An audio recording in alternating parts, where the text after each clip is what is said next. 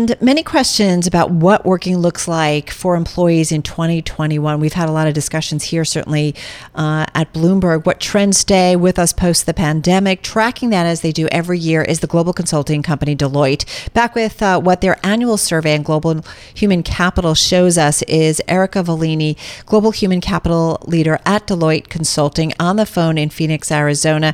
Hey, Erica, nice to have you here. Amazing that we are getting ready to wrap up another year, but it's a year like no other. I can only imagine some of the discussions that you guys have been having specifically there at Deloitte and what has shown up in this survey.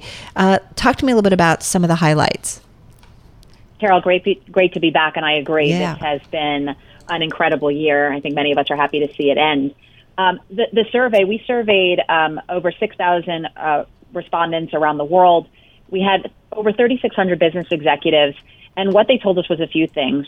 Only 15% of them said they were actually prepared for the pandemic, which maybe is not that surprising. But what was surprising is that when we asked, what is the number one thing that you need to focus on to be prepared for unknown futures moving forward, they identified the ability of their workers to adapt, to reskill, and to assume new roles. And that's against choices like access to financial capital, access to technology investments. They anchored on what we consider the human aspect at work, what they need for their workers to be able to be prepared for the future. So what happened?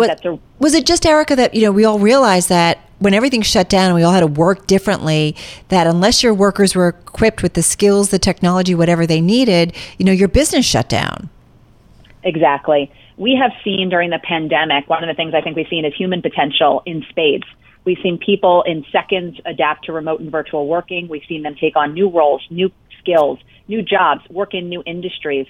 And I think it's reminded us all that it's worker potential and human potential that actually is one of the biggest assets that executives have to really leverage as they try to move forward coming out of the pandemic. Are there any companies that really stand out? I mean, we've been talking to a lot of CEOs at different companies, and some of the strategies, techniques, technology, how they kind of made sure their workers were taken care of, had what they needed, and also just to make sure that, you're checking in on your employees in a good way. Absolutely. And just to make sure that they're okay. I don't mean necessarily spying, but also making sure that they're getting the jobs done. We had a great interview with Ed Bastian, CEO of Delta Airlines, and he talked about just that, how they were caring for their workers. They did some extraordinary things, including giving leave to over 5,000 workers that were older and that were at risk, investing heavily in rapid testing capabilities, and helping their workers pivot. He talked about how some of their folks who worked on the airlines had skills that were transferable to healthcare, and they helped them to do that and to pivot. And I think it's those types of actions from organizations and CEOs that are so important, because they demonstrate not just a responsibility to the workers, but a broader responsibility to the communities and society overall.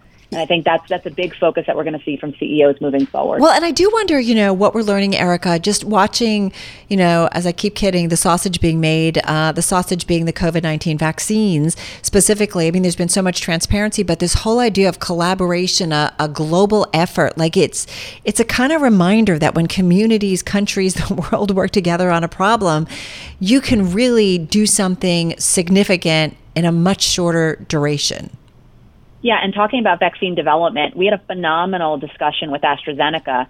And as they were developing their vaccine, what they talked about is how they composed teams. And they took a very non-traditional approach.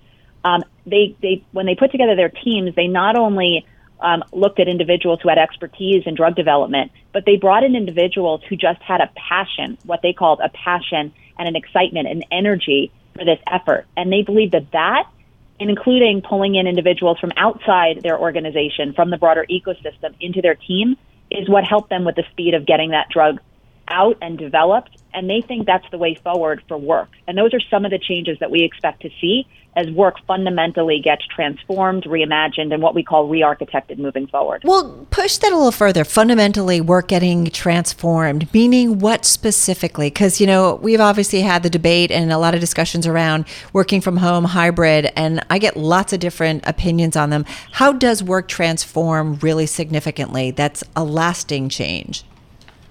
Yeah, a lasting change. Well, let's start with the most obvious, which is just what you just talked about, which is remote virtual work. We believe that most organizations are going to end up in some type of hybrid model.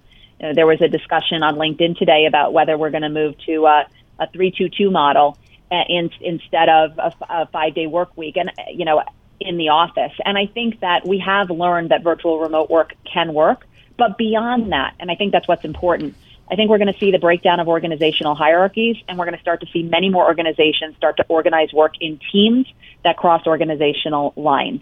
I think we're going to see a lot of organizations change the way work is designed to reflect well-being. They're going to look at how they're scheduling their work, how they're putting teams together, how they're giving people breaks in their day, setting policies on when people need to be on Zoom to move past this always-on culture. And these are real changes to how work is getting done that I think we can expect to see take hold as we enter into 2021. What was the biggest surprise in kind of talking to companies, pulling together your annual report this year? Biggest surprise was, I'll put it in two things. One, how many business executives responded. We've been running our Deloitte Global Human Capital Trends Report for 11 years. This is the first year we had more business respondents than HR respondents, including 233 CEOs and 1,200 board and C-suite leaders. That shocked me, especially in the context of a pandemic. Number two is that executives told us that 61% said they're now focused on work reimagination. That number was 29% pre-pandemic. So we saw a doubling of executives saying, not only do we need to focus on work, but we need to reimagine work. We need to take a step back and fundamentally think about how work's going to be done differently. That, to me, is a huge shift. Yeah, I have to say that one of the things that I think have always stood out with me, I think about Meg Whitman, formerly of HP, formerly of eBay, who said, I've been working in the office for 40 years and now I'm pretty much just working from home and getting as much stuff done. It's just interesting the amount of CEOs who said I can do 6 meetings with top leaders in a morning versus I could do 1, before and I had to fly to see them. That has been a significant change in their thinking and how it applies to workers. And that's the whole point. Yeah. I mean, I view this as a moment of worker empowerment. As we've learned that all the rules, the orthodoxies, the procedures that we thought were necessary aren't necessary. That's what we learned during the crisis. We can work without them. All of a sudden, in a world where rules are broken, it's an opportunity for workers to take advantage of that. And I think that's the most exciting thing. Well, really cool stuff. And looking forward to seeing how it all plays out in 2021. Erica, thank you so much. Happy holidays. Have a safe holiday as well. Erica Volini, Global Human Capital Leader at Deloitte Consulting.